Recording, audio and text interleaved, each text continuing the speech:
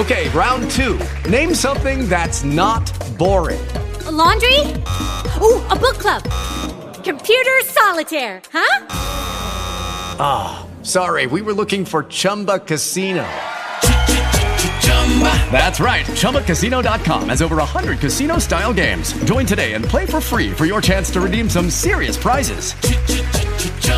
ChumbaCasino.com. No purchase necessary. Void where prohibited by law. 18 plus terms and conditions apply. See website for details.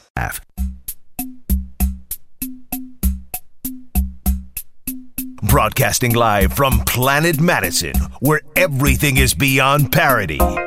This is the Vicki McKenna Show. To be a part of the program, in Madison, call 321-1310. Statewide, call toll-free at 877-235-1310. Or email Vicki at WIBA.com. Now, here's Vicki McKenna. Good afternoon, you exceptional Americans and my fellow deplorables. How do you do?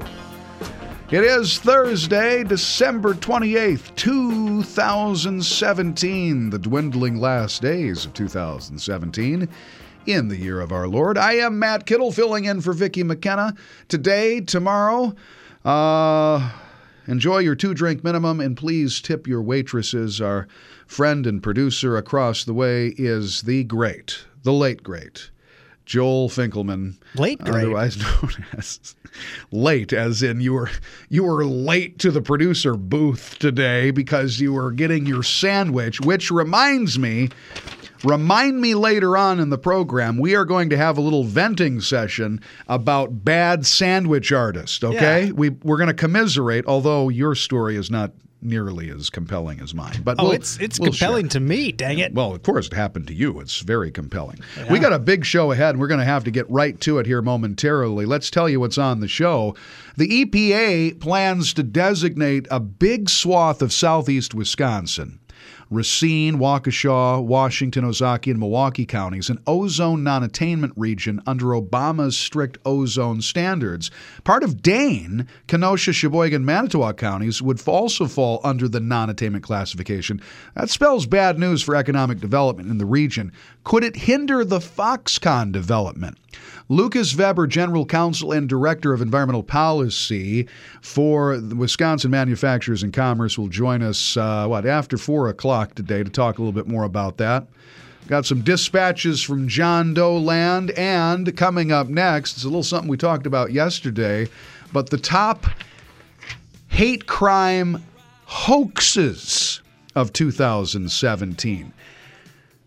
Gentleman who is co-editor of a great publication called College Fix will be joining us right around the corner. I'm telling you, it's an action-packed show. You want to stick around. You don't want to miss a minute. It's the Vicki McKenna Show right here and now on the Vicki McKenna Worldwide Radio Network.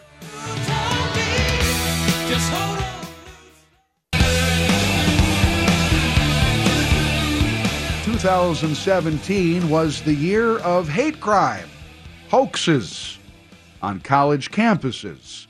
So it goes in the age of Trump and the hostile left, the unhinged hostile left.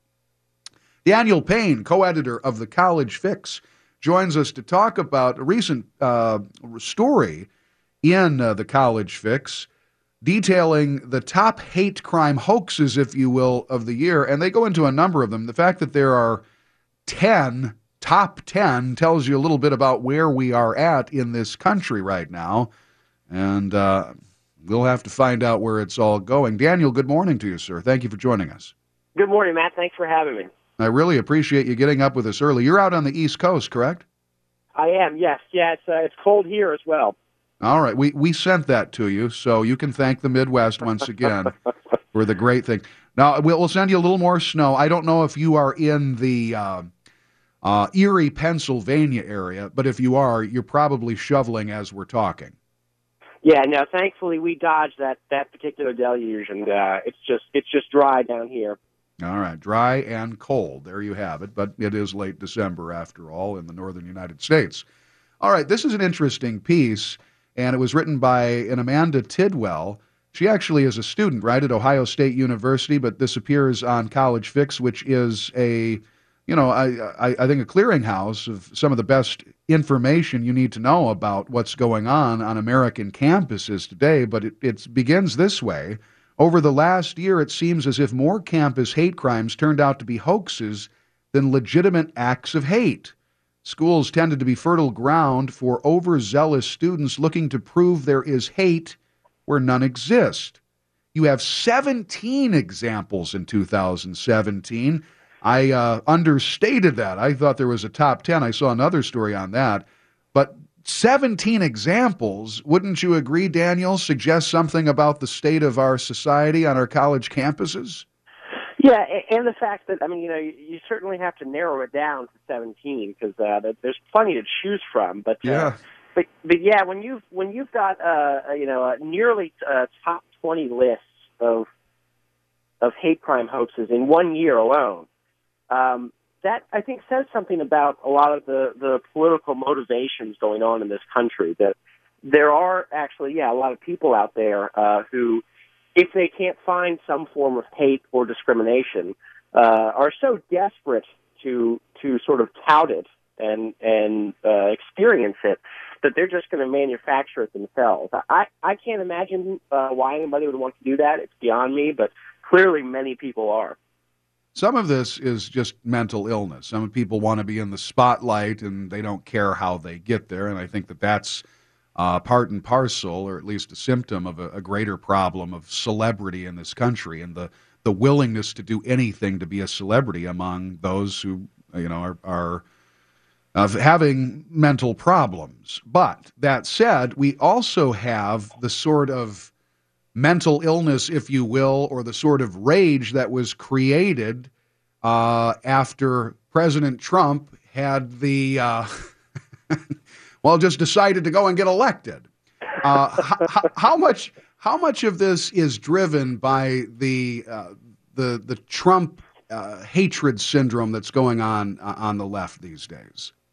Oh, there are plenty of examples where you can pretty well directly trace the motivations behind these hoaxes to the election of Donald Trump. There was one case that took place shortly after Trump was sworn in, where a San Diego University student claimed that she was harassed by some men in a parking garage who invoked the name of Donald Trump, attacked her, and stole her car. And all of this apparently because they were inspired by the hateful and terrible election of Donald Trump. Turned out afterward we found out that story was entirely manufactured, and she just actually forgot where she parked the car. So you can see people kind of seizing on this the hysteria surrounding Trump's election and presidency to advance a narrative that in many cases simply does not exist at all. Yeah, very, very. Very amazing. Daniel Payne, co-editor of the College Fix, joins us to talk about this. In the College Fix today, you'll find the story. 2017, the year of hate crime hoaxes. How does this year compare with previous years? We talk about the whole Trump derangement syndrome. Are there more this year on college campuses, more of these hate crime hoaxes than we've seen in years past? I think that there has been an uptick. There are plenty every year. They're always there, and our student reporters are always reporting on them. But this year really did seem to see a rise in both the number of incidents and the crazy response to them. One of our staff reporters, he was at St. Olaf College this year. Reporting on what turned out to be a fake hate crime. Somebody found a racist note left on their car's windshield, and that turned out to be a total hoax. But before it was exposed as a hoax, the campus was kind of effectively shut down by mobs of hundreds of student protesters responding to this note. So not only do you see more people and more students perpetrating these hoaxes, but the response becomes ever crazier and, in some cases, ever more destructive. So it's two sides of kind of a terrible coin. Yeah, that is a very good point. I want to focus on that because we have seen the chilling of speech, of course, on college campuses across the country. In the main, of late, the chilling of conservative speech. What do these sorts of responses by administrators, or before we get there, the environment that's already created about this hypersensitive nature of hate crimes, and the notion that they're being committed at every turn, in every classroom, in every dorm room out there, what does that do to the college experience today? Yeah, I mean, what you see is folks just assuming, even as each hate crime is exposed to the hoax, it contributes to the idea that there is this climate of hate and intolerance on college campuses across the country. Students just can't shake that. They're convicted of that. So many of them are. So you do see a kind of chilling, a freezing up of a lot of vibrant discourse on our campuses. That students are afraid to say something that might be even moderately unpopular or moderately controversial, because they're worried that they're going to get turned into the next hate crime hoax, and they're worried that their fellow students are going to gang up on them. So it's contributed to this environment that has really kind of stifled a lot of debate and discourse on campuses, really to the detriment of higher education across the country. Daniel Payne, co-editor of the College Fix, joins us. The story today, Year in Review, 17 campus hate crimes that turned out to be hoaxes in 2017. Before we get into a few more details, a few more of examples, or perhaps the strangest examples of hate crime hoaxes on college campuses, I think we'd be remiss if we didn't note that what these hoaxes ultimately do, at least at some level, is diminish real hate crimes that do occur in our institutions of higher education. It's not to say simply because we have hate crime hoaxes that there aren't hate crimes perpetrated, just like there are hate crimes perpetrated everywhere else in society. The incidents are not as high as the social justice warriors claim, that we know, but what does this do to real hate crimes perpetrated on college campuses?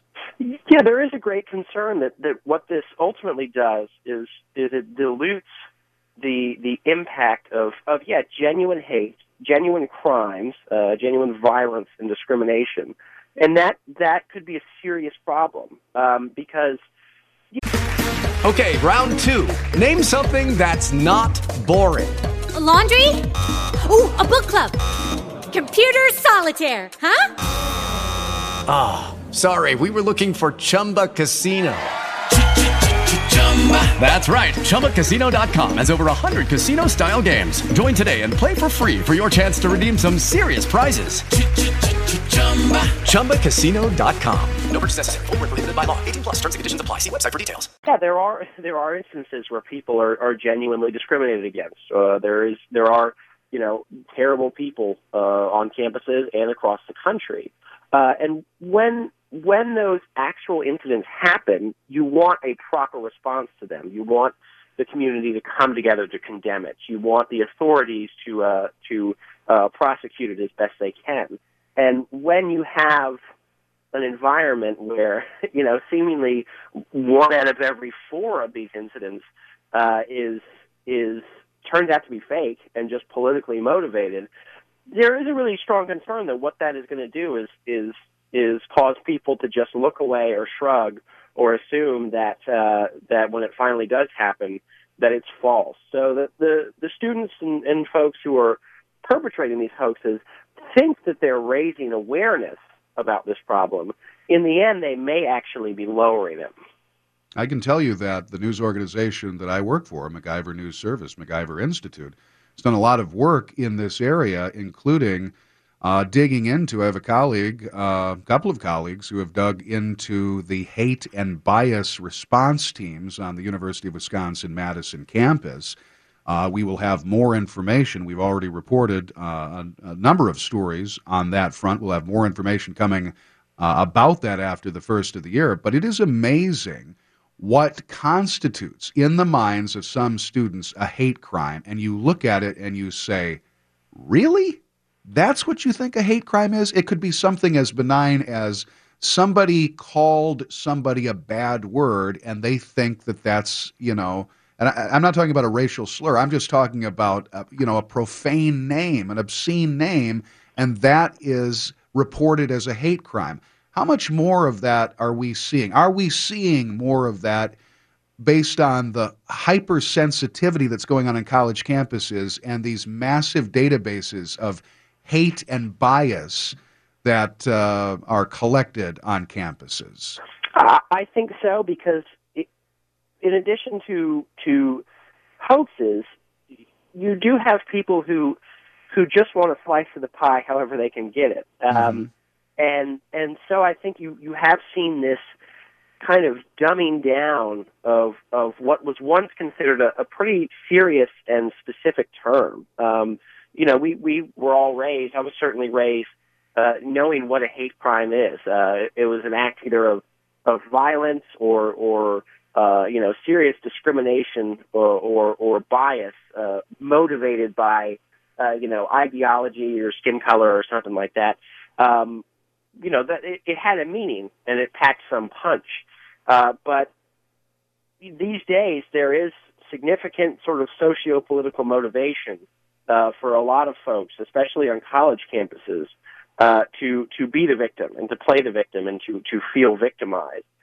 So when there's that kind of motivation, you're naturally going to have folks who are searching to broaden the definition of a hate crime so that they might be able to experience it. And again, that kind of has the same effect as faking hate crimes. It just makes the actual incidence of hate taken less seriously. And I'll tell you what, these are the most appalling examples right here. This occurred in April of this year. Black guy hangs "No Black People Allowed" sign at USC. The University of Southern California's Department of Public Safety confirmed that the person who had adhered a sign reading "No Black People Allowed" that featured a makeshift Confederate flag and hashtag MAGA on a gate of a campus residence was African American.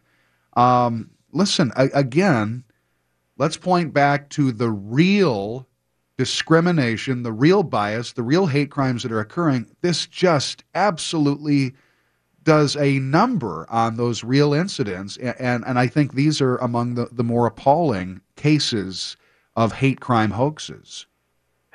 Yeah, and it's just, again, it's not clear what that individual sought to accomplish by doing this. It seems hard to believe that he didn't realize that this would be exposed as a hoax. You know what we get over and over again, though, Daniel? I don't mean to interrupt, but we get over and over the response when asked about these sorts of things. On so many occasions, we get from the hoaxers, well, I just wanted to draw attention to the broader problem. I wanted to create a dialogue. We keep getting this nonsense that's based on false reports, and in some cases, false reports that indict not only an individual, but a whole race of people. Yeah, and it's again, it's not, they're trying to create a dialogue, but again, what ends up happening is people just get more tired of it when it's a matter of, let's start a conversation around this. Well, this didn't actually happen. It was a hoax. So when you try and make this to be a conversation starter, when you're doing it this way, you just end up killing the conversation. And so I don't quite understand, even especially after all this time and after all these hoaxes have been revealed, and it's clear that this is really a losing strategy. The fact that it continues to happen is really culturally fascinating. It's a phenomenon that's really kind of hard to explain. Yeah, again, aren't there enough real examples where you can have a dialogue or bring attention to? Thanks so much for your time. I really do appreciate it. This is a great piece, and you can find it at The College Fix. Google The College Fix, you'll find it, or thecollegefix.com. Great reporting about what is really going on in our college campuses around the country. And you will find stories indeed from the University of Wisconsin system here as well. Again, Daniel Payne, co-editor of the College Fix. Happy New Year to you, and thanks again for joining us. We'll have to have you on real soon, okay? Hey, Matt, thanks for having me. Thank you so much. Thanks much to Daniel Payne, co-editor of the College Fix. Let's take a quick break. We'll get back to it coming up next on the Vicki McKenna Show.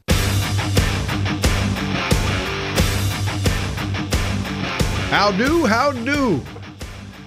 You do just fine. It's Thursday, and we're getting dangerously close to a weekend. That's a good thing. Little snow in the Madison area, making driving fun. Should be a nice, smooth commute this afternoon on the old Beltline, and wherever you have to be. Just be careful out there. Kittle in for Vicki today. Vicki will be back in with you tomorrow. Tomorrow. I'll be here tomorrow. What day is today? Where am I? I'm so confused. Vicki will be back in with you on Tuesday, the day after New Year's, and you can guarantee that she is going to have a few things to talk about. Until then, it's you and me, baby. And, of course, Babe Finkelman over there, the hammer, Joel Finkelman, our producer. Dial us up at 321-1310, toll-free 877-235-1310. What's on your mind? I'm listening. A little disclaimer, as always, as we like to do and as we need to do.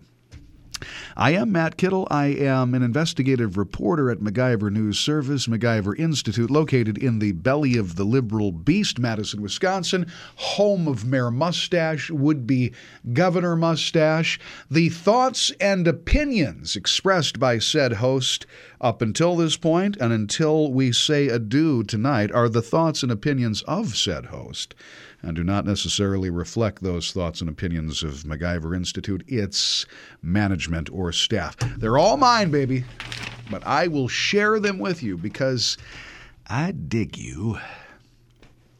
Do you ever get that? You ever get that moment where you read something or you learn something about a person and you go, that's too bad. I guess they suck. And you go about your life and you think, I thought that guy was a pretty good guy. I thought that gal was pretty nice. I thought that person was pretty all right. And then all of a sudden that person, say an actor, well esteemed in cinema, starts to get political. And then you say,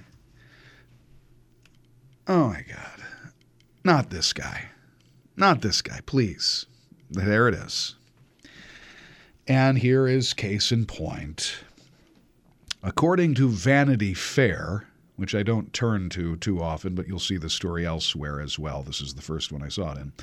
Tom Hanks would not be interested in screening The Post for Donald Trump. The actor says he wouldn't want to take the film to the White House, even if he were invited. Tom Hanks would like to put Donald Trump on notice. When asked by The Hollywood Reporter if he would be interested in doing a screening of The Post, Steven Spielberg's timely journalism drama, at the White House, the actor quickly and unequivocally declined. I don't think I would, he told The Hollywood Reporter. Look, I didn't think things were going to be this way last November. I would not have been able to imagine that we would be living in a country where neo-Nazis are doing torchlight parades in Charlottesville, Virginia, and jokes about Pocahontas are being made in front of the Navajo code talkers. So you get to this point, right? And you think to yourself, man, I love that Saving Private Ryan. That was something else. What a great film, huh? And I remember many, many moons ago watching Bosom Buddies and thinking, this isn't... No, nobody watched Bosom Buddies with Tom Hanks and Peter Scolari and said, wow, we've got ourselves Academy Award winners potentially someday. But you know what I mean. Tom Hanks has been a very accomplished actor, and nobody nowhere can take that away from him. He's been an exceptional actor. Apollo 13, Philadelphia, Forrest Gump, and the aforementioned Saving Private Ryan, one of my all-time favorite movies. But then they open their mouths in public life, and I think, wow, you can be very accomplished in one aspect of your life and still let stupid fall out. You ever get to that point?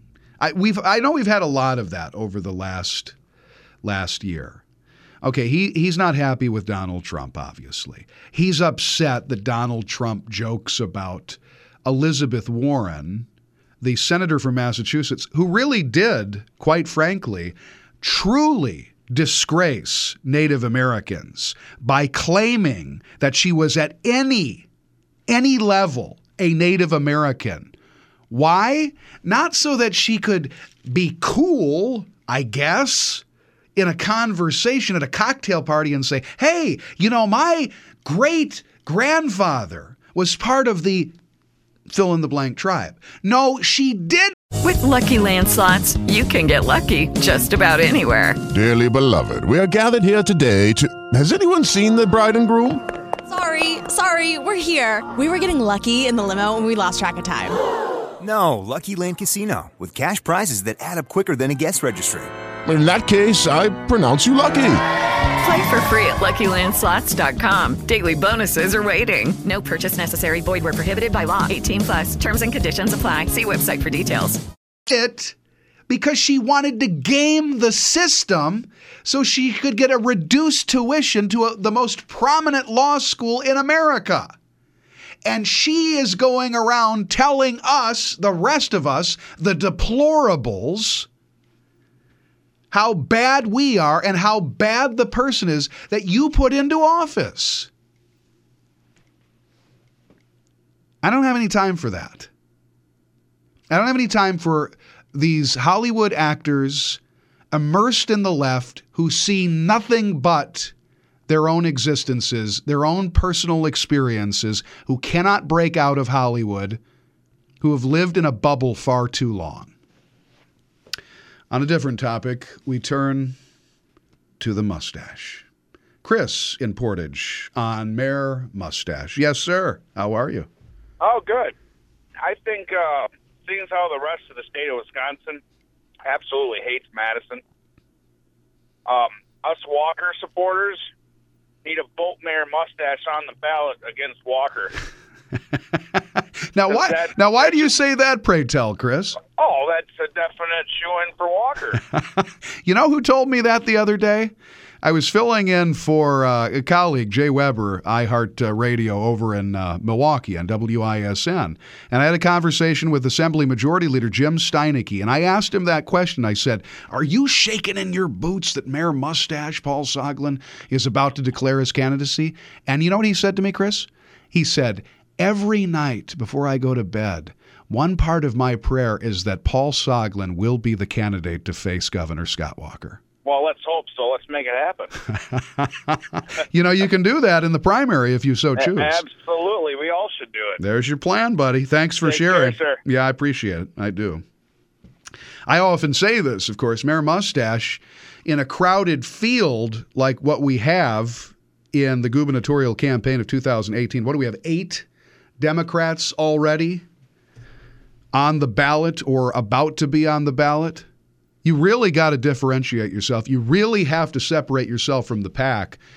And I'll tell you, old Mayor Mustache, he does. I don't believe, correct me, please, if I'm wrong, I don't believe there's one Democrat in this field, in this crowded field, with the exception of old Mayor Mustache, that has given the keys of his city to a despotic communist tyrant, as Paul Soglin did with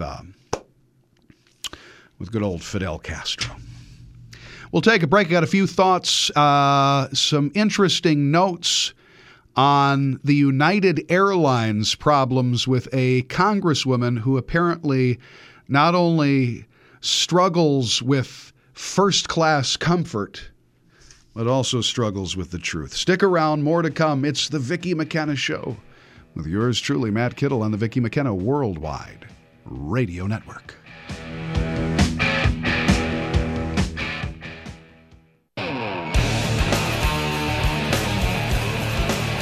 Edna, Ed, how you doing? Feeling good? Feeling fine. 321-1310, toll free 877-235-1310. You're in the Radio Rumpus Room with Kittle, filling in for Vicki this afternoon. And across the way, of course, is the multi-talented, multi-faceted Mr. Hammer himself. Oh, thanks so much. Producer. Absolutely. Be nice to the Hammer. He'll be nice to you, get you on the air, all of that sort of thing. Have you ever had an experience like that where it's a celebrity of some kind, someone well-known, and you've followed that person's career and you've always enjoyed that person, be it in movies or sports or, the artistic community, the music community, whatever the case may be, and then all of a sudden you hear the person speak or say something really stupid or really not in their domain, and you think to yourself, yeah, hell of a first baseman, hell of a guitarist, but what a dope. I have one serious, one not. One not as serious, the lead singer for Blink-182, a band I grew up listening to a lot. I think there are thousands who have gone through the Blink-142 situation. 142, I love it. No, but the former singer, the original singer of the band, now is not with the band anymore, is kind of a crazy conspiracy aliens dude. Yeah, like he made like a documentary on aliens. Like, wow, and you never knew this. He never got this. Well, I mean, I don't know, but he just kind of went off the deep end a little bit. So now it's now you kind of hear the band and you're like, oh right. Yeah, forgot about that. The other one, Steven Seagal, maybe a little bit. Really, Steven Seagal? Fun. You didn't see that train coming off the tracks a long time ago? No, I did. But fun career, goofy movies, karate, and then things got a little weird, a little fast. Yeah, for my liking. It got rough real fast. Now I understand. I think that Stein did this on Rush's show this afternoon, and if you missed it, it was pretty good. It was pretty funny, and he was talking. It was just a little bit of a comment right before they hit the break, and he said he was talking about this Russell Simmons, right? Big rap star, rap mogul, rap producer. Yeah, I'm not exactly sure what he does in the rap game. He's a mogul. But he's very rich. He's very rich. He's a mogul. And moguls, that's the thing. They make a lot of money. We don't exactly know what they do. They mogul. And but well-respected, well-renowned in the rap community. Oh, he co-founded Def Jam Records. So Def Jam Records. That's a pretty big deal. That's a pretty, I guess. I don't know. I don't have any Def Jam Records. Estimated net worth of $340 million. He's a very wealthy mogul, but now he is, of course, like so many other celebrities, under the shadow, under the cloud of sexual harassment, sexual violations, all kinds of sexual problems. And the Def Jam rap songs, what a lot of those songs are about, right? They're about taking advantage of women and degrading women. And if there was ever a war on women, it would be these songs, these collection of songs, this genre of music. And yet there are women who are saying, well, I went to Mr. Simmons' house and I was surprised to find he propositioned me. He acted in a very highly sexualized manner. Have you listened to the music? People in a position of power who are also wealthy do really dumb stuff? No way. Yes, but here, the broader point is, listen to the crap that he's produced about abusing women and treating women very badly and treating them with total disrespect and worse than that. Listen to the music. You had to have known. Okay? He pretty much told you going in. Coming up right around the corner, the EPA, Obama's EPA, back at it, lingers on. We'll tell you more next on the Vicki McKenna Show. The views expressed on the following program are not necessarily the views of WIBA, its management, sponsors, or staff. Broadcasting live from Planet Madison, where everything is beyond parody. This is the Vicki McKenna Show. To be a part of the program, in Madison, call 321-1310. Statewide, call toll-free at 877-235-1310. Or email Vicki at WIBA.com. Now, here's Vicki McKenna. Afternoon, thrill seekers. Welcome to the ride. Matt Kittle in for Vicki McKenna on the Vicki McKenna Show on the Vicki McKenna Worldwide Radio Network. How do you do? Getting close to the end of the day, getting close to the end of the week, getting close to the end of the year. Are there any late, last-minute things that you wanted to get accomplished in 2017 and you're thinking to yourself, man, I really blew the first 360-plus days this year. Really didn't get to that. I have resolved, perhaps I said this yesterday, I don't remember, but I'll say it again. My resolution this year is to do less. Less. Now, I will do more if the more involves napping. If the more involves watching useless television and not having to think too much. If the more involves doing the things that I enjoy doing in my leisure time, like reading Civil War era biographies and histories. That I'll do. Other than that, 2018, my resolution is to do less. Coming up on the big show right around the corner, we will talk with Lucas Vebber of the Wisconsin Manufacturers and Commerce. You know, Obama's EPA and the rules promulgated under his EPA, the oppressive regulations involved, are about to hit Wisconsin pretty hard, including Dane County, including many portions of Southeast County, what they call the WOW counties, Milwaukee, Waukesha, Washington, all of those counties, including Racine. This new suite of regulations, restrictive regulations we're about to talk about, could have an impact, and a negative one, on the Foxconn development. Stick around for that. We will get to that in just a bit. Also, later on in the program, in the 5 o'clock hour, a conversation with a gentleman I like to refer to as a First Amendment freedom fighter, Eric O'Keefe, targeted in the infamous John Doe investigation, will give us a little more perspective, his thoughts on the latest developments and dispatches from John Doe land. And at some point on the big program, Joel and I will share experiences, horror stories of bad sandwich artists. Oh, speaking of horror stories, looks like Texas U.S. Representative Sheila Jackson Lee's racism card got played a little too early. Got played a little too falsely. Perhaps if we get a chance, we'll go through that this hour. We got so much to do, we got to get to it. Kittle here, you are there. Stick around. It's the Vicki McKenna Show.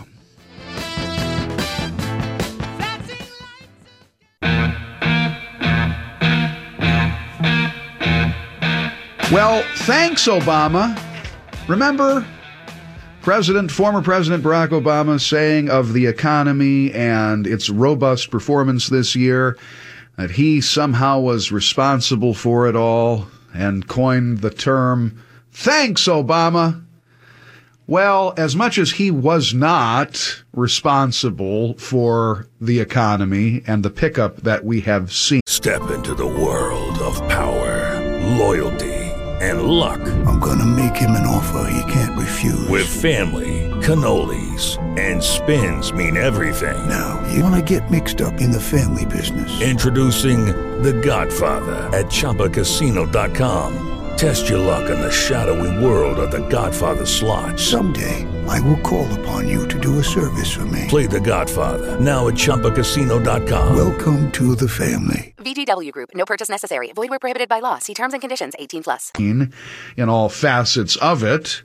We can also say, in jest, Thanks, Obama, for the stiff requirements adopted under the Obama administration's EPA and the Clean Air Act, requiring EPA to designate areas in the United States after the agency set its new National Ambient Air Quality Standard, the NAAQS, revising the existing standard, and Wisconsin has gone through the red tape process. And here's where the trouble begins. Thanks, Obama. The EPA plans to designate a big swath of southeast Wisconsin.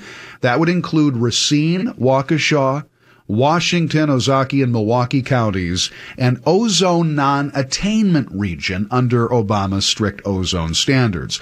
Parts of Dane, Kenosha, Sheboygan, and Manitowoc counties would also fall under the non-attainment classification. That spells bad news for economic development in the region. Could it hinder the Foxconn development?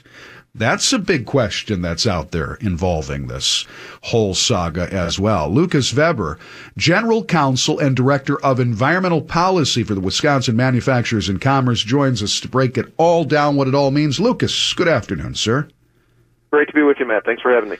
It's good. I'm so glad that you're here. As a matter of fact, I don't know if too many folks know about it. Give us the background on where it began, the process, what Wisconsin had to go through, what Wisconsin requested, and ultimately what the EPA is deciding here. Yeah, so this all really began in earnest in 2015. The Obama administration promulgated a new standard, what's called the National Ambient Air Quality Standard, as you mentioned, under the Clean Air Act for ozone, which is one of the 6 criteria pollutants regulated by the EPA. What they did was they lowered it from 75 parts per billion with a B down to 70 parts per billion with a B. And in doing so, as soon as they did that, the state of Wisconsin had to reevaluate all of our counties and determine which ones we believed would be in non-attainment. So in 2016, Governor Walker submitted a letter of recommendation to the EPA that recommended the entire state be classified as attainment with that standard. And just last week, Friday, we were told by EPA that they intend to disagree with Governor Walker's classification for 10 of the counties in Wisconsin. And they're required to do that. They're required to give the state of Wisconsin 120 days notice whenever they intend to disagree with the state. So we basically were put on notice that come April, spring of 2018, they intend to promulgate some non-attainment zones in the state of Wisconsin. What does that mean? I talked about the potential for disruption of economic development, disruption of manufacturing, our base in these counties, our base in Wisconsin. What could it ultimately mean in terms of Wisconsin's economy, Wisconsin's manufacturers? Yeah, so we've seen this here in Wisconsin before. We were previously in non-attainment. What it means is it makes it a lot more difficult to grow or to site a new facility or expand an existing facility. So if you are a manufacturer, for example, which is our number one employment sector here in Wisconsin, and you are a large manufacturer, you're going to need to get what's called a Title V permit, a major source permit from the EPA. If you are in a non-attainment zone and you go to get that permit, a whole host of new restrictions apply to you. Probably the most impactful of which is called an offset requirement. So for every unit of a criteria pollutant that you want to put into the air, you must first find an offset of greater than that pollutant to take out of the air. So you can't grow emissions in an area. We call it a no-growth zone. It's really very, very hindrance for any kind of manufacturing activity in those areas. Like I said, we've seen it here in Wisconsin. We know the impact it can have on our economy, and we're kind of waiting to see what that final action from EPA will look like. Well, the big question, of course, is in general what this will mean, but in particular, in one of these counties, Racine County, of course, we have a transformational economic development project going on. That's Foxconn Technology Group and its plan to build a manufacturing campus, if you will, a city unto itself, employing thousands of people at maximum capacity, 13,000 people alone there, not to mention the 10,000 construction jobs, not to mention the thousands of other support jobs connected to it. Do we have any idea idea of what these rules, these EPA rules, thanks to the Obama administration, would have on that development project? Well, we don't know right now the specifics of exactly what action EPA is going to take. Now, they did give us a preliminary notice last week that hints at what they're going to do, it basically says what they're going to do. But until they make the final promulgation, and we know exactly when it's all going to take effect, we won't know for sure what the impact will be, but suffice to say, it doesn't make life any easier. And importantly, in their decision, they really relied on 3 monitors that were not reaching the standard. Those 3 monitors, 2 of them are located in Ozaukee County, and 1 of them is located in far northeast Milwaukee County in the village of Bayside.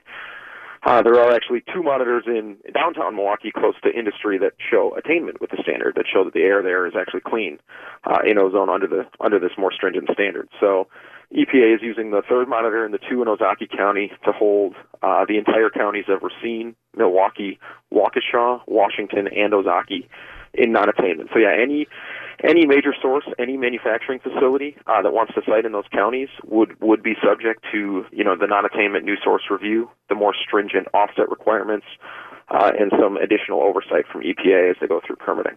Let me ask you this straight out. Again, we don't know exactly what would happen, but we have an idea of what's happened in the past. We know what could happen in terms of stiff regulation. Could this stifle the Foxconn development? I think there's a lot of factors that would come into play there. I wouldn't say that it would. It certainly would make it more difficult for them in certain circumstances. It very well could. So. Jeez, my goodness. Well, we're going to get to a new day for the EPA coming up, because I think there's an important question tucked inside of all of this, given particularly President Trump's involvement in the Foxconn deal. But before we get there, I wanted to talk a little bit about those monitors. You talked about the one in Milwaukee within the manufacturing quadrant, basically, and these other couple of monitors that are way out there. Now, why are they picking up higher levels? Why are those monitors suggesting that that portion of Wisconsin is not in non-attainment when we have this monitor that's right in the middle of manufacturing heavy Milwaukee saying that we are in attainment? Exactly, and it's really a meteorological phenomenon.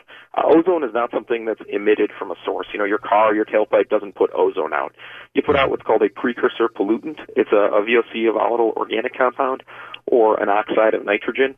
Those compounds form in the atmosphere, they combine in sunlight, and they create ozone.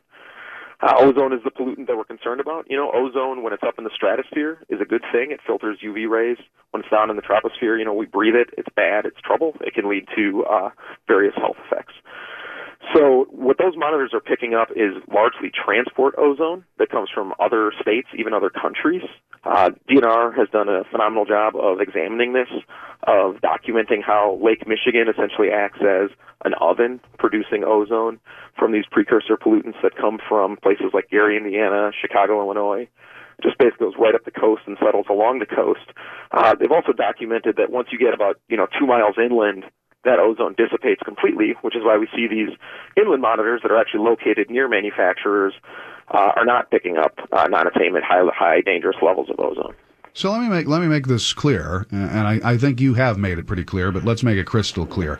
Wisconsin, under these strict rules put in place during the Obama administration, would be paying for Chicago, would be paying for Gary, Indiana, would be paying for Detroit, maybe even Canada. We would be paying for others' non-attainment issues. Yeah, absolutely, and that's the problem, and it's not just manufacturers who are going to feel the effects. The Clean Air Act gives pretty wide swaths of power to regulators to basically dictate things, depending on how severe the classification gets, and if it stays in non-attainment over time. They can do things like regulate when you can mow your lawn. They can require the dreaded reformulated gas like we already have here in southeast Wisconsin. Vehicle emissions testing. Gets pretty intrusive, and these are requirements that really hit everyone, not just business owners. We don't really live under that reality like some others have, or we haven't for a while, and I guess that's an interesting part of all this.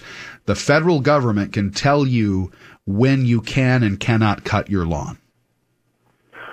Yeah, they could come in and tell you that, if you're on No Zone Action Day, for example, any number of regulatory requirements could be put into a state implementation plan and forced on everybody to comply with. Very interesting. Lucas Vebber, who is General Counsel and Director of Environmental Policy at Wisconsin Manufacturers and Commerce, joins us to talk about a startling plan that looks like it could very well run its course from the EPA that would designate a big swath of southeast Wisconsin as an ozone non-attainment region. Let's go back in time, because these new rules were put in place. These stricter standards were put in place by the Obama administration. But this is a new day. This is a much more friendly administration under President Trump as it relates to business, to manufacturing, to bringing jobs back to this country, to making America great again. How is Donald Trump and Scott Pruitt's EPA forcing this down the throats of Wisconsin? Yeah, so the Clean Air Act has some pretty hardwired requirements. What they have to do, what they're required to do, what the EPA is required to do. A lot of what we're seeing right now is really kind of a domino effect that was put in place by the previous administration, and the current administration is just sort of kind of being pushed along as they were started a couple of years back. So we're kind of feeling the effects. The zombie Obama EPA essentially is still alive and still attacking business owners here, especially in southeast Wisconsin. That's an interesting way to phrase this. The zombie Obama administration. Has the governor, has the state of Wisconsin appealed to the Trump administration, to Pruitt, to the Trump administration EPA and said, hey, listen, the zombie Obama regulations are dogging us? We know that President Trump was very instrumental in the Foxconn deal, wants to see that happen. He wants to see more manufacturing come to Wisconsin, expand in Wisconsin and the United States. This would seem to stop that from happening. Do you know if there is any appeal from the state of Wisconsin? Okay, round two. Name something that's not boring. A laundry? Ooh, a book club. Computer solitaire, huh? Ah, sorry, we were looking for Chumba Casino. That's right, ChumbaCasino.com has over 100 casino-style games. Join today and play for free for your chance to redeem some serious prizes. ChumbaCasino.com. No purchase necessary. Void where prohibited by law. 18+. Terms and conditions apply. See website for details. Wisconsin to the Trump administration about the EPA plan? Yeah, so that's really the next step. And EPA, in their letter that was sent to the state last Friday, EPA gave Wisconsin until the end of February to basically respond, to submit more information and respond with why they shouldn't take the action that they EPA signaled they would like to take. The state will get another chance to submit more information. I would expect that they would. I'm not aware of any specific conversations that they've had with EPA yet. But that being said, there will also be a public comment period that will be open here as soon as EPA notices this in the Federal Register. There'll be a 30-day public comment period to weigh in on the proposal. Very interesting. Well, thank you for keeping us up to date on this. I'm sure Vicki will be very interested moving forward. I will as well, as I fill in here at WISN, and we'll keep up to date on this story. Thanks to you and your time on this. Yeah, appreciate it, Matt. Thanks for bringing this issue to your listeners. Absolutely. Happy New Year to you. Thank you, too. We're late for a break. Got to get to it. We'll be back in just a moment on the Vicki McKenna Worldwide Radio Network.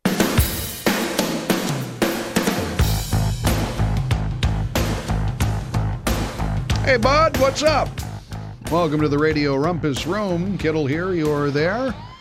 As we get ever closer to 5 o'clock and shut it down time, hold my beer time. A lot of that going on in Washington, D.C. in the swamp, as Vicki has often told you, aptly so. The aforementioned Kittle filling in for Vicki McKenna, who will be back in with you after the first of the year. Until then, you and me, the Hammer, and all of the characters herein, the Vicki McKenna Show. 321-1310 is the phone number in Madison, toll free along the Vicki McKenna Worldwide Radio Network. The line is 877-235-1310. Over the last several minutes, had someone of sanity and maturity and perspective been in the two rooms where we broadcast this show from, the producer room and then, of course, the broadcast studio, that person would have said, man, you two guys are geeks and you need to stop, because Joel and I, your fine producer and I, just had a very lengthy and way too in-depth conversation, more than likely, about the Star Wars franchise. Well, more about the new Star Wars movie, Star Wars, which you haven't seen. No, but we of course, if you have and I haven't seen it, and so you watched it last night, and you came away. What was your impression? Now, okay, I will not spoil anything for anybody out there. No spoiler alerts, because I'm taking the kids, and we are going this weekend. That's the plan anyway. So no spoilers, although he did say there is a fair amount of nudity involving Wookiees. No, I did not. Get out of here. I believe here. Wookiees get naked in this. I don't think Wookiees are ever clothed, personally. I mean, what about Chewbacca and the belt? I don't think a belt counts as clothing. I suppose Chewbacca doesn't wear the belt over the loins. Exactly. Anyways, no, my takeaway yesterday is one of the few times in my life I've ever gone to see a movie. When it finished, I didn't know what to say. And sometimes that's a really positive thing, I guess, because I mean, it's happened when I've really gotten blown away. I've seen movies like, wow, yeah, I can't even speak right now. That was so intense. It left a mark. It left a stain. Yeah, I think when I saw The Matrix for the first time, Keanu Reeves, that was a good one. Like, that was one of those movies where it was just, because everything was so new there that it was just, what did I just watch? I wouldn't readily admit to that, but you did. The Matrix is one of the. Oh, come on, that's incredible. I've never seen that movie. Well, then why are you knocking it? I've seen like clips from The Matrix, and of course all the memes from The Matrix about people doing strange things with aerodynamics. It was a technological masterpiece. But it had Keanu Reeves, and so the acting must have been so poor. It was honestly the role he was born to play. Really? Yeah. Because I thought Bill was the role, or Ted, whichever one he was. I thought that was truly the role that Keanu Reeves was born to play. Although John Wick, actually, he's pretty good in that as well. But no, I don't know. The movie, it's good. It's interesting. There's some things that happen that make you scratch your head a little bit. What did you say? There's some Disneyification I would say, the Star Wars since movie? Obviously Disney took over the Star Wars franchise. This movie, you didn't see it so much in the last one, the one that came out 2 years ago. But when you say Disneyification, does Goofy show up for a battle with Jar Jar Binks or something? I'm not giving away anything here, but if you've seen the movie's trailer, you did see the little things, like the little bird-looking things with the big eyes. Yeah. That's clearly just like a marketing ploy to try to sell toys. They're going to sell some toys.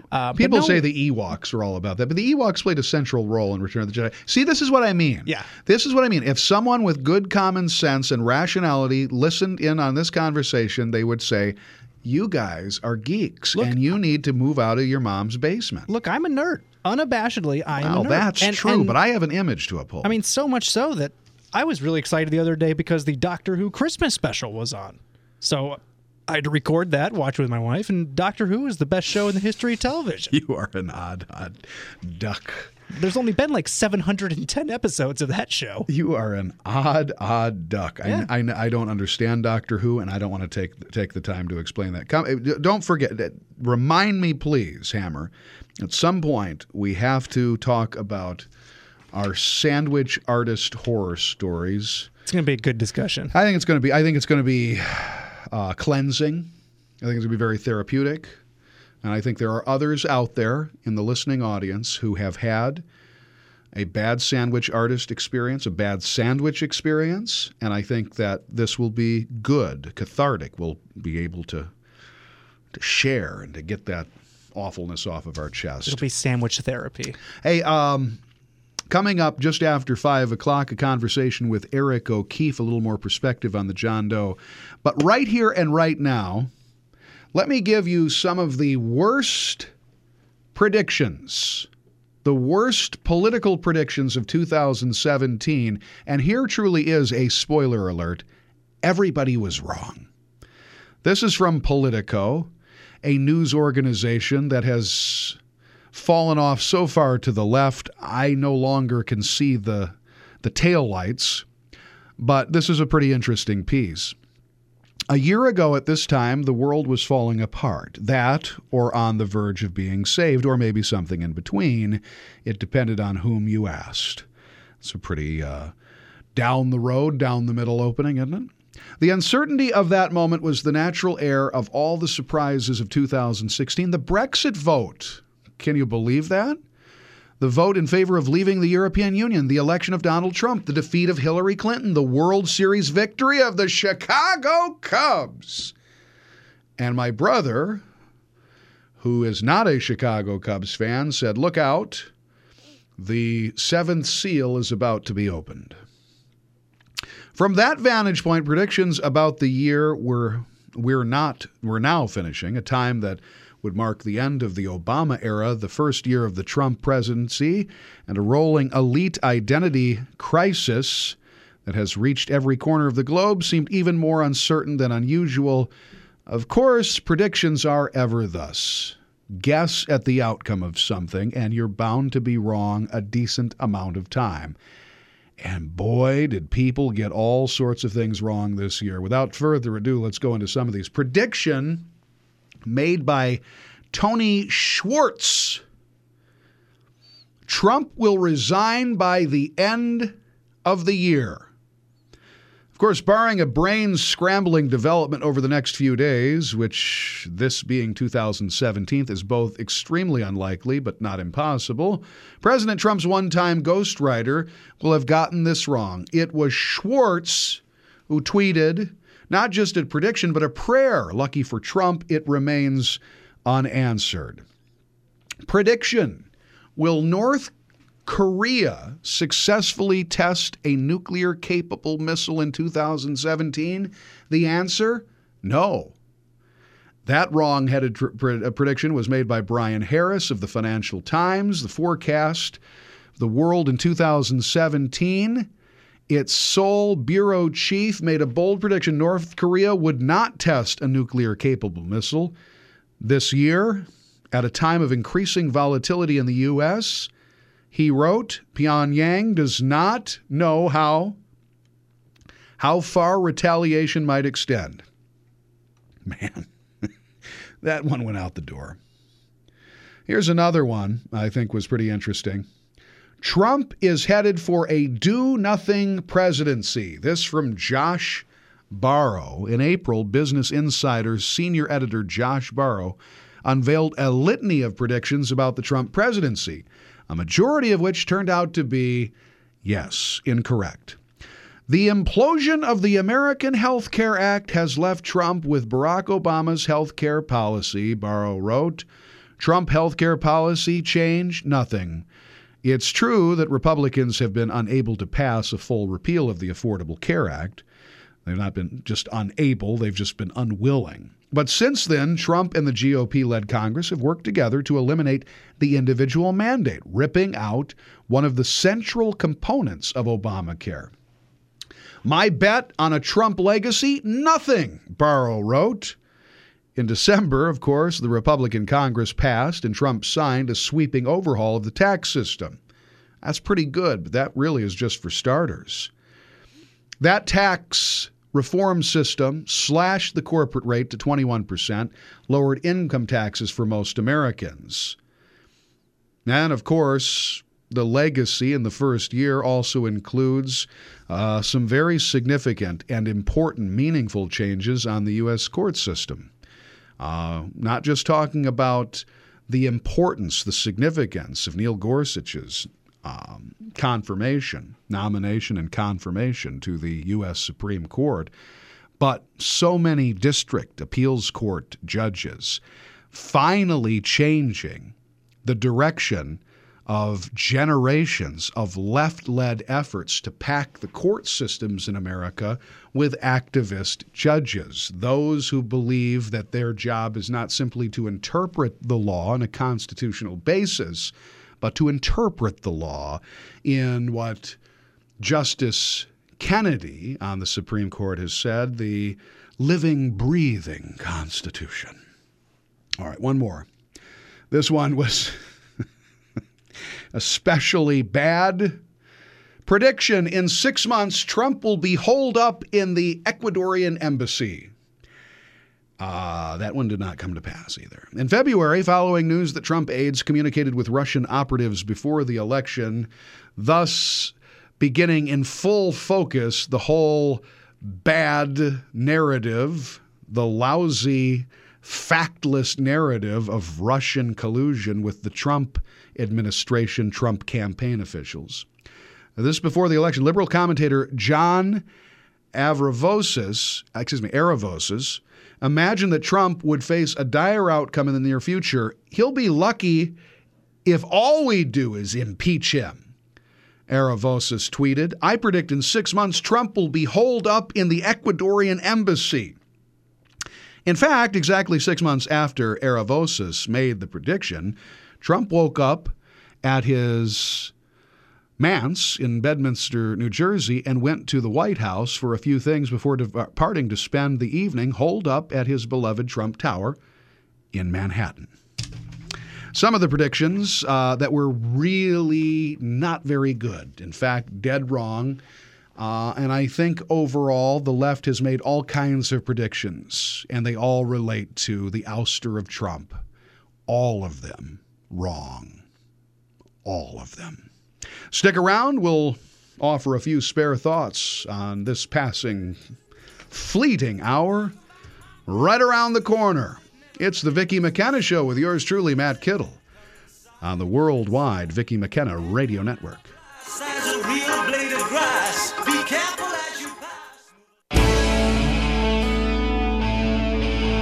This is what I do not understand about all the lame, dire predictions, particularly from the left last year about Trump.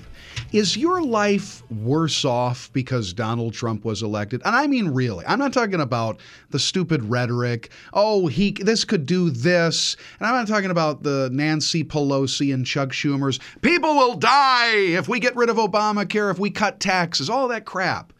Personally, is your life worse off because of Donald Trump? Did Donald Trump take your job? Did he take your health care? Did Donald Trump strangle to death your favorite uncle? Did Donald Trump give you some incurable disease? None of that happened. What has Donald Trump done except for his most signature event, along with the legislature, cut taxes for the vast majority of Americans? That's bad? I just don't understand. All of the hyperbole, all of the overheated rhetoric that we have had to deal with for the last year, nearly 1 year into this guy's presidency, and yet you may not like what he tweets. You may not like that he's not so nice always, and he doesn't play nice with the media. You don't like that, fine. That he can be uncouth, and that he can be boorish and all of that. But it's what the guy does that's the most important thing. And has he taken anything away from you? Has he made your life worse? I don't think so. I don't think anybody can really truly say that in America. All right, we got to get off to news. Much more coming up next. Final hour of the Vicki McKenna Show next.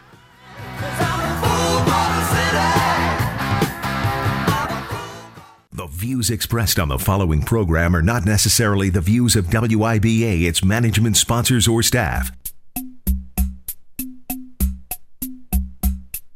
Broadcasting live from Planet Madison, where everything is beyond parody. This is the Vicki McKenna Show. To be a part of the program, in Madison, call 321-1310. Statewide, call toll-free at 877-235-1310. Or email Vicki@WIBA.com. Now, here's Vicki McKenna. Good Thursday evening, you exceptional Americans and my fellow deplorables. The ride home. Here we are. We've arrived. Man, this week is going by fast. It helps, of course, when you have the first couple of days off. The year is just about over. 2017 nearly in the books. Matt Kittle in for Vicki McKenna today. Vicki will be back with you after the first of the year. In fact, next Tuesday, rested and ready to go. I am Matt Kittle. I'm an investigative reporter at MacGyver News Service, the MacGyver Institute, located in the belly of the liberal beast, Madison, Wisconsin, where socialism isn't merely celebrated, it's a way of life. Thank you for joining us. Coming up just right around the corner, we're going to take a little deeper dive into Wisconsin's infamous John Doe investigation. We will talk to one of the targets, one of the conservative targets, who was harassed, intimidated, and spied upon, but a guy who fought back, both in court and in the court of public opinion. Eric O'Keefe of Wisconsin Club for Growth and a national conservative activist will join us momentarily. Perspective on a few new developments involving some bombshell revelations in the last several weeks following the Attorney General's report into the leaks, the illegal leaks involved in the John Doe investigation. Lots of things went on in 2017. In fact, it's hard to believe that all that took place in 2017 actually occurred in one calendar year. And I think that has a lot to do with just how active politics has been, and I mean that in the very best sense of that word and the very worst. We have seen this year an unprecedented, at least in our memory, an unprecedented era of attacks involving the media. And I mean that goes both ways. The drive-by, the accomplice, mainstream, usual suspect media, however you want to describe it, spending the vast majority of its time trying to do whatever it can to push its anti-Trump narrative. And if you don't believe me, take a look at some of the media commentary, the media analysis done by some very good, reputable folks who have studied this stuff for years. 95% of the stories written about President Donald Trump this year have been considered clearly, patently negative. Clearly. Now, of course, there will be Trump opponents on the left, some on the right, saying, well, that's because Trump deserved it. Because Trump is Trump, you know. He wouldn't go around tweeting all these things and doing all these things and saying all these things. And yeah, really? Yes, Trump is much more confrontational than the last president and probably more confrontational than most presidents, although I believe Andrew Jackson would have given him a good run for his money. And he was a Democrat.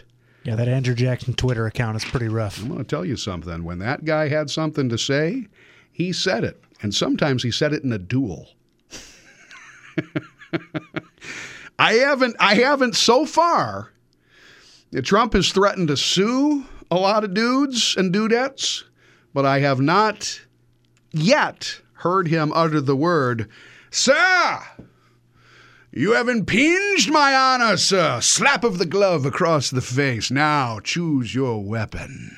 He did say that he could kill somebody on Fifth Ave, and nobody would care. He did say that during the campaign. Challenge someone to a duel. Let's test it out.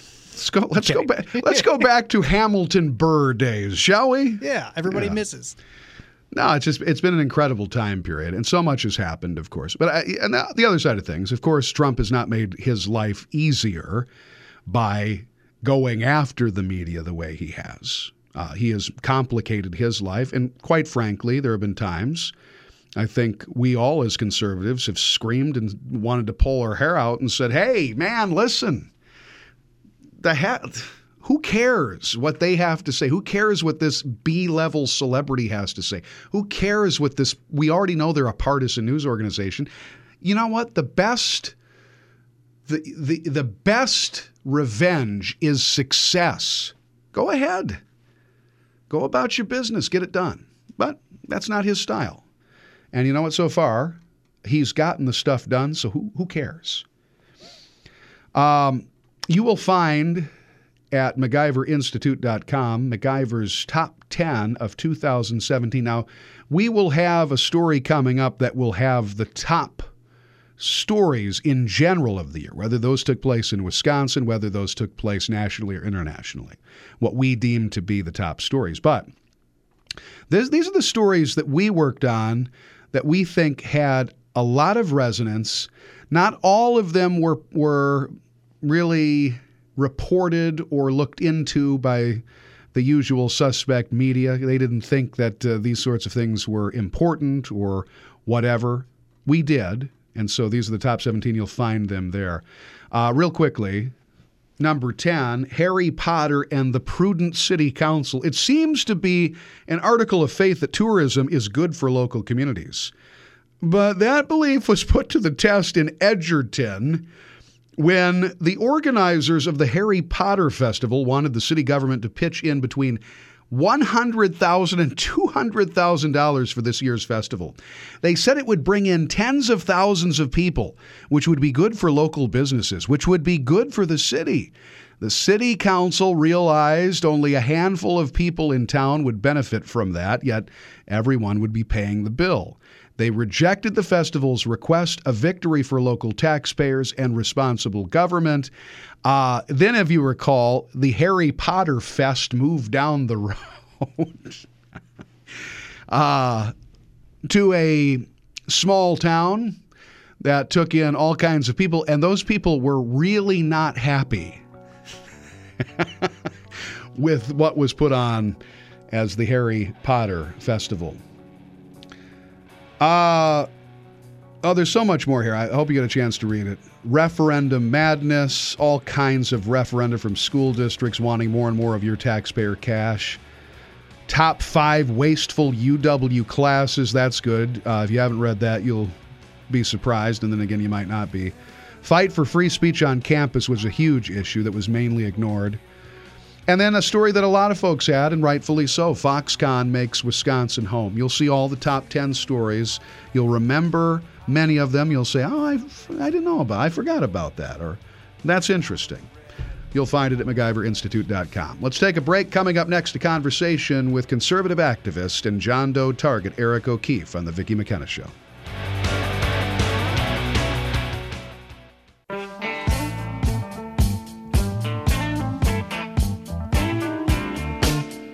It is interesting to me, interesting in a very galling way, as I'm sure it is significantly more galling to the conservatives who were victimized by... With the Lucky Land Slots, you can get lucky just about anywhere.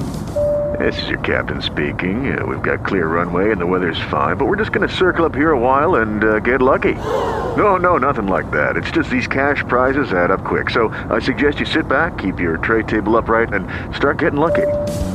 Play for free at LuckyLandSlots.com. Are you feeling lucky? No purchase necessary. Void where prohibited by law. 18+ terms and conditions apply. See website for details. Wisconsin bureaucrats, government agents, and prosecutors for years. We find out now from the Milwaukee Journal-Sentinel that one of the lead prosecutors in Wisconsin's infamous John Doe investigation will be able to take home $800,000 in a pension payout from Milwaukee County in what is certainly a pyramid scheme concocted against taxpayers. Not only that, but David Robles, who is cited in the Wisconsin Attorney General's recent bombshell report as someone who should face the music for violating the conduct of the courts.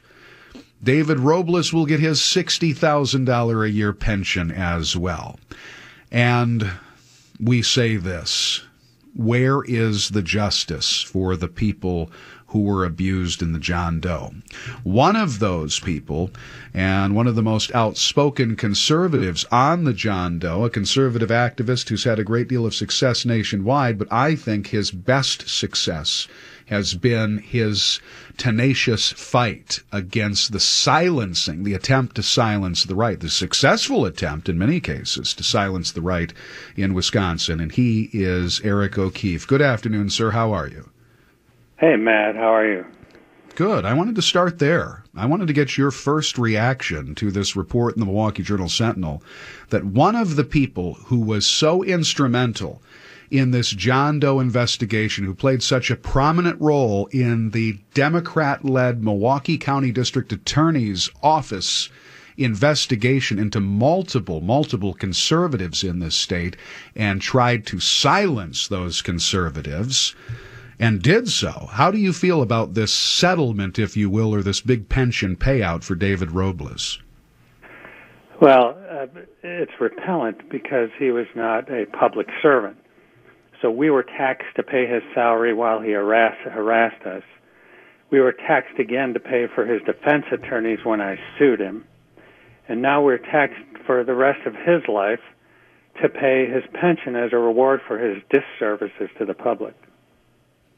It is startling, to say the least. And meanwhile, many years later, now way past 4 years after John Doe law enforcement agents, instructed by John Doe prosecutors and the former Government Accountability Board, raided the homes of innocent citizens, 4 years later, you're still waiting for justice. Do you believe justice will ever be served with what we know, especially now, what we know in the Attorney General's report? I don't have an opinion on that, Matt, but to me, even more important than justice, if justice is defined as punishing the villains, probably not. If justice is a national civics lesson in the debasement of our legal system in service to politics, then we may get something more valuable than punishing the culprits here, because we have a diseased political system, and it was illustrated most starkly here in Wisconsin. It's been a while since you and I have talked about this, and there have been so many developments since we've talked last, but we find out now from the Attorney General, Brad Schimmel, that in a deeper look, we see the Government Accountability Board, now the disbanded Government Accountability Board, and its successor agent, the Ethics Commission, holding on to John Doe-related documents or secret investigative documents now going back to 1990. That, along with folders that were labeled opposition research, very troubling details coming out of the Attorney General's report. What do you think about the latest information in the John Doe investigation? It's difficult, Matt, to make any other interpretation than this. We, the taxpayers, were funding a domestic spying operation aimed at conservatives and Republicans in the state of Wisconsin and eventually nationally. We, the taxpayers, were being hit under the cover of a supposedly nonpartisan agency for what was essentially a left-wing domestic spying operation which converted its stolen documents into the John Doe attack in combination with John Chisholm of Milwaukee County. That's all it was from the beginning, all the John Does. Furthermore, the fact that these go back to 1990, long before the creation of GAB, suggests that Kevin Kennedy and his hirelings were at work for their left-wing agenda throughout their tenure, and in fact, they framed the Government Accountability Board to facilitate their plan of basically of vetoing elections that they didn't like. This was all about overturning the Walker election. This was about the Government Accountability Board, tax-paid, full-time supposed bureaucrats picking the winners of elections and overturning elections they don't like. Gosh, that sounds familiar, doesn't it, Eric? I mean, think about what's going on nationally. Think about what's going on in the swamp. You have an established state of bureaucrats who are accused of trying to overturn the election of a president. Same scenario here involving a Republican governor, and some of these similarities are striking. Yes, Matt. I think they go beyond similarities. It's a national disease, and frankly, one part of our body politic believes that conservatives are evil and that they should use any means necessary to crush us, basically. So the saddest thing in the Wisconsin John Doe, other than the traumatization of innocent children, the irreversible, traumatization of innocent children. And by the way, what kind of person does that? What do they think of us? What do they think of us what does it say about their attitude toward us, our families, their neighbors, when they do that to taxpayers? It's something deeper than contempt. And all of these raids, by the way, all of these coordinated raids, all of these law enforcement actions taken before the break of dawn, coordinated actions on October 3rd, 2013, and the other raids that occurred before that, of course, occurred on allegations based on a bogus theory that was rejected by multiple courts, including the John Doe judge, based on this theory of a paper crime, a campaign finance violation, and people had their homes turned upside down over an alleged and wrong-headed campaign finance violation. What does that say, Matt, about the nature of these bureaucrats and these prosecutors? Yes, and it doesn't take a lawyer to know that that's wrong. And what we did here, what we did at the Wisconsin Club for Growth, has always been legal in Wisconsin. What they did, the raiding parties, has always been illegal in Wisconsin. And here is the dark shadow that hangs over the state. No Democratic legislator has criticized the John Doe, the home raids, the process, the Government Accountability Board. All of them voted to retain the abuse of law, to retain the agency. And even with this new proof of extensive domestic spying on Republican state senators, the Democrats are attacking not the GAB, not the culprits. They're attacking the Attorney General. They're shooting the messenger. And they're attacking me again, Matt. And we have Representative Chris Taylor suggesting that I should be in jail for blowing the whistle on this. Eric O'Keefe, conservative activist, Wisconsin Club for Growth. He and Wisconsin Club for Growth, along with 29 other conservative groups, multiple conservatives in this state targeted in the infamous John Doe investigation. Of course, we will continue to follow this story in the Vicki McKenna Show and at MacGyver News Service at MacGyverInstitute.com. Let's take a break for news, the usual updates, and then we'll close this baby down for a Thursday night. Stick around. It's the Vicki McKenna Show with yours truly, Matt Kittle, on the Vicki McKenna Worldwide Radio Network.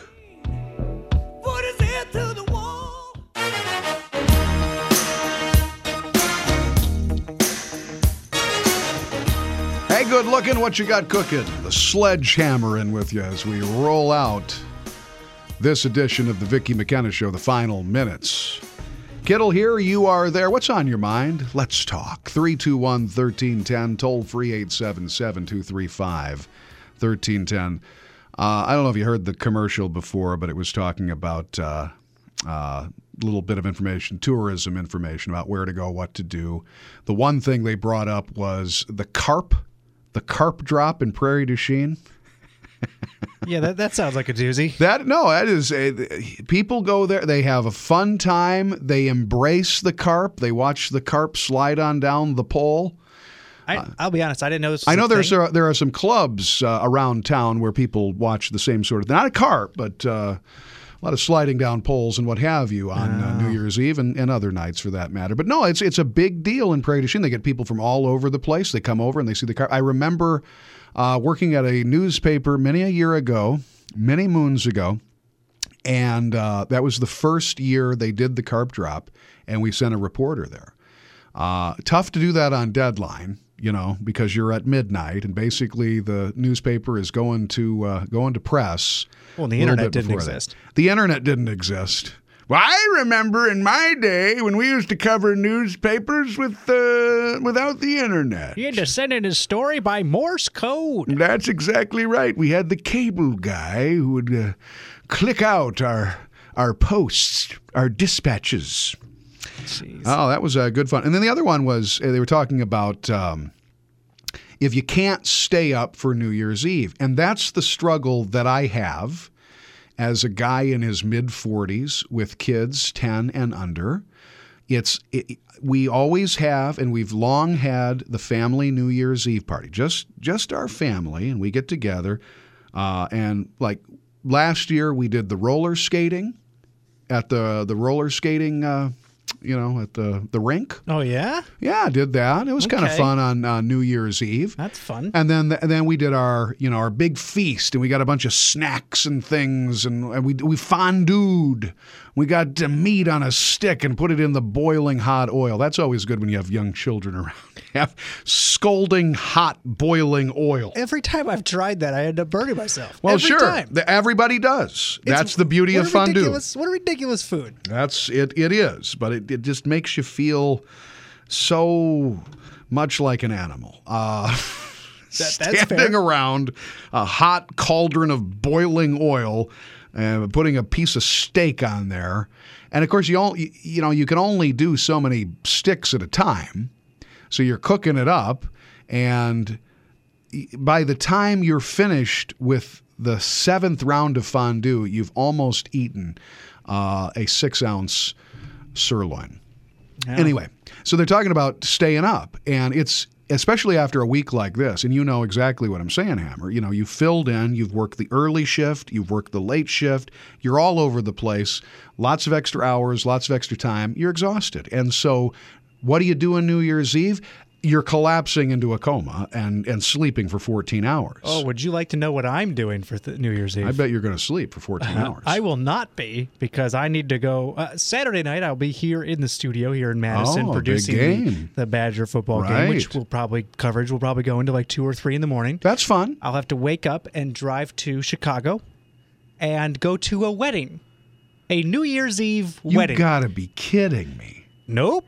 Who the hell gets married on New Year's Eve? What an imposition. It's a How thing. Impolite It's a is thing that? now. People that do shouldn't be a thing. It's going to be 2 degrees in the Windy City. Well, the good news is that it's in a hotel.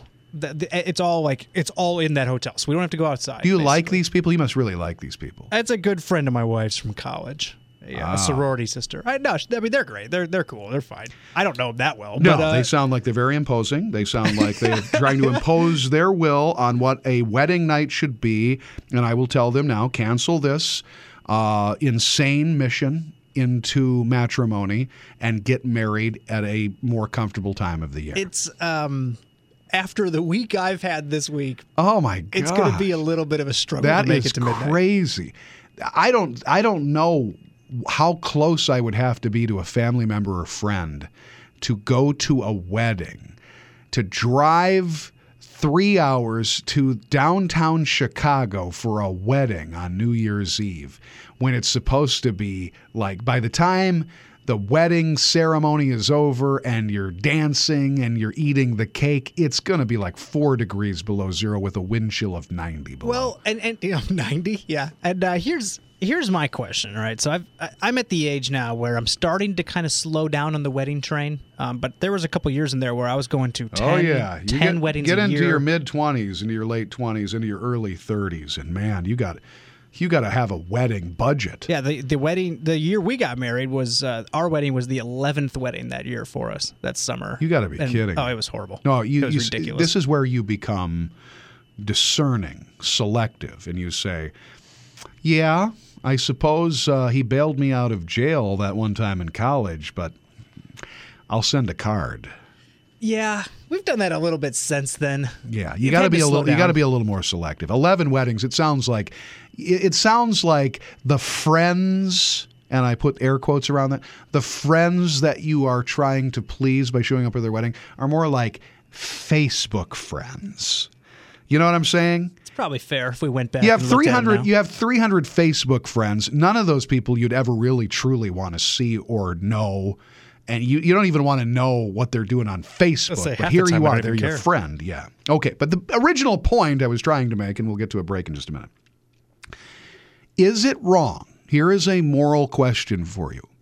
Is it wrong if you have smaller children and they are so excited to celebrate the new year, and that's the one time of year, maybe a couple of times a year, they can stay up until midnight, stay up late, even though you know that will be detrimental to their conduct the following day, to your sanity, just to the balance of life surrounding you? Is it wrong, especially when they can't necessarily tell time too well? So what you are relying on is the ignorance of your children, and a natural ignorance because you don't learn to tell time until a certain point, right? Is it wrong to follow Nova Scotia time? Nova Scotia time? Yeah. I'm not even talking about like East Coast time. Oh, it's midnight, ringing in the new year. There it is. That's what I was talking about. Happy New Year. Wait a minute, Dad. That's in New York. They're in a different time zone. Yeah, it's sunny outside. Yeah, no, I'm talking about, how about Lisbon time? Okay. A little too early. Okay, all right. Is it okay? Is it acceptable to set the clock ahead sometime during the day? Oh, would you look at it? Oh, my goodness, we're 5 minutes away from the new year. It's 10:55. Is that wrong? After you've promised a New Year's Eve big celebration for the kids, getting to stay up to midnight, and you dupe them out of this experience. Is that wrong? So here's my thinking, right? I heard about this first a couple of years ago, and I then, from that point on, can't wait to do it with my children some days. That's why you want to have children, is so that you can trick them and dupe them. Exactly. Yes. Yeah. I will say this, though. This is something that was a lot easier to do about 10 years ago, because nowadays, kids of a pretty young age have cell phones or have access to their parents' phones. I will tell you this. That was the problem with our oldest, Aiden, who loves numbers, he loves math, and he loved time. From the time. I'm not kidding. This kid. It's an interesting thing to love. You know what this kid wanted and got for his birthday? Oh, boy. A pocket watch? Like an old century hourglass. Okay. He loved time. That's interesting. His grandfather got him these different kinds of watches. He knew time. He could tell time, and know the different parts of the day, the hours, the minutes by the time he was 2 years old. Okay, then I got a fix for that situation. Mm-hmm. That's where you kind of. Yeah, you're screwed. No. I think there's a way around it. I think that's where you go to him and you say, all right, look, we know that you know what's going on here. So tell you what, just go along with it. We'll put the other two to sleep, and then you can stay up and watch the real one at midnight if you'd like. I think right? There's probably, you have to say, there's some cash in it. Yeah, exactly. If you go quietly into that good night. Okay? Literally. Or you could do what my brother always suggests, and this is what he suggested, of course, before Santa Claus came to town several days ago. Why in the hell aren't you giving them some NyQuil? Yeah. Because they're not sick. They don't matter. You got to hey, Santa Claus is coming to town. He's got to get the presents out. Slip them some NyQuil. I got an Sweet idea. dreams. I got an idea for you. Yeah. What if you just take them all around town, just really tucker them out during the day, put them down by like 7:30, and then the next morning be like, oh, it was, we didn't even realize it was New Year's Eve. There's a problem with that. What's that? Because I'll be tired out by the time I take him around at 7:30. I'm the one who's going to be falling asleep in the chair. So all of you guys just go to bed at like 7:30. They're not going to go to sleep. They're going to be up. No. You lie to them. You tell them it's the 30th. That really, you go the whole See, this day. is the whole web of lies. Now you've answered my question for me. It's wrong. It's all wrong. Well, lying to your kids isn't always wrong. No. Sometimes it's absolutely necessary. In fact, most of the time I'd say it's right. Like when discussing your past and wanting them to be better human beings. All right, let's close down our meeting here of the ever faithful, the ever searching, and we'll do that momentarily. Stick around the final few minutes of the Vicki McKenna Show here on this late Thursday afternoon with yours truly, Matt Kittle, on News Talk 1310 WIBA and the Vicki McKenna Worldwide Radio Network.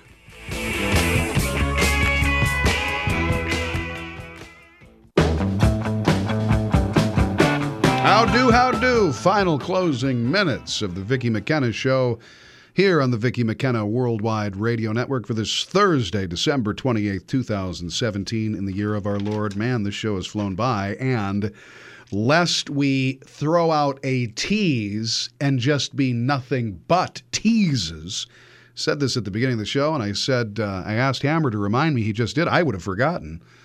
Our sandwich artist horror stories, and I want to delve into that here in the remaining time that we have left. Let me put it this way to you. There are a number of jobs in this world that involve a high degree of technical training, years of schooling, years of matriculation at some of the finest institutions of knowledge in the world. Making a sandwich is not one of those jobs. Breaking news. Okay, just so we set the stage for where this is about to go. Let me tell you. My wife sends me a text message right before I get off the air last night. I don't feel like cooking. I don't want to go out into the cold. How about sub sandwiches? You got me. I'll have the car warm. We'll run in. We'll go to said sub store. I won't name names, but it's one of the places where you can go in and your sandwich artist will make you your sandwich. I get in there and I order 4 different sandwiches. Now, admittedly, these 4 sandwiches have different things on them.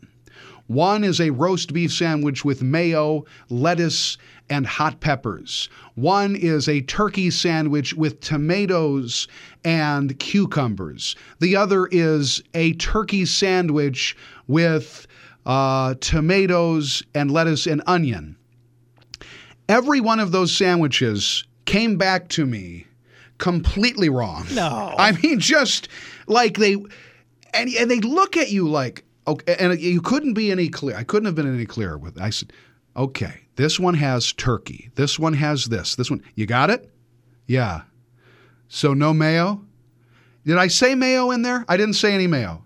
No mayo. No mayo. I got home. All the sandwiches are screwed up. I have to drive back out into the cold. Of course, I'm pretty ticked off by now. And I say, I need you to make these sandwiches over because you screwed them up because it was clear you weren't listening to me to begin with. You know, quite frankly, I guess I'm lucky I didn't get somebody hacking in my sandwich after that point. But I'm ticked off. Is it that complicated to make a sandwich?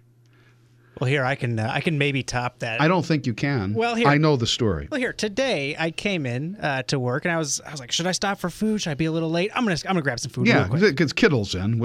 Yeah, who cares? Guys doesn't prepare for the show anyway. Who cares? So I showed up a little bit late. But anyways, I went to a shop. It was a different shop than yours. I won't once again name names, but I go there and I order my usual thing, which involves French bread, which is the normal bread for a sub. That's the key ingredient. Yeah, I would say. And the nice lady who always helps me out behind the desk informs me that we don't have any French bread today. We have run out. It is 1:50. 1:45 in the afternoon, and we are out of the most commonly eaten bread at a sub shop. That's tough. Are we serious right now?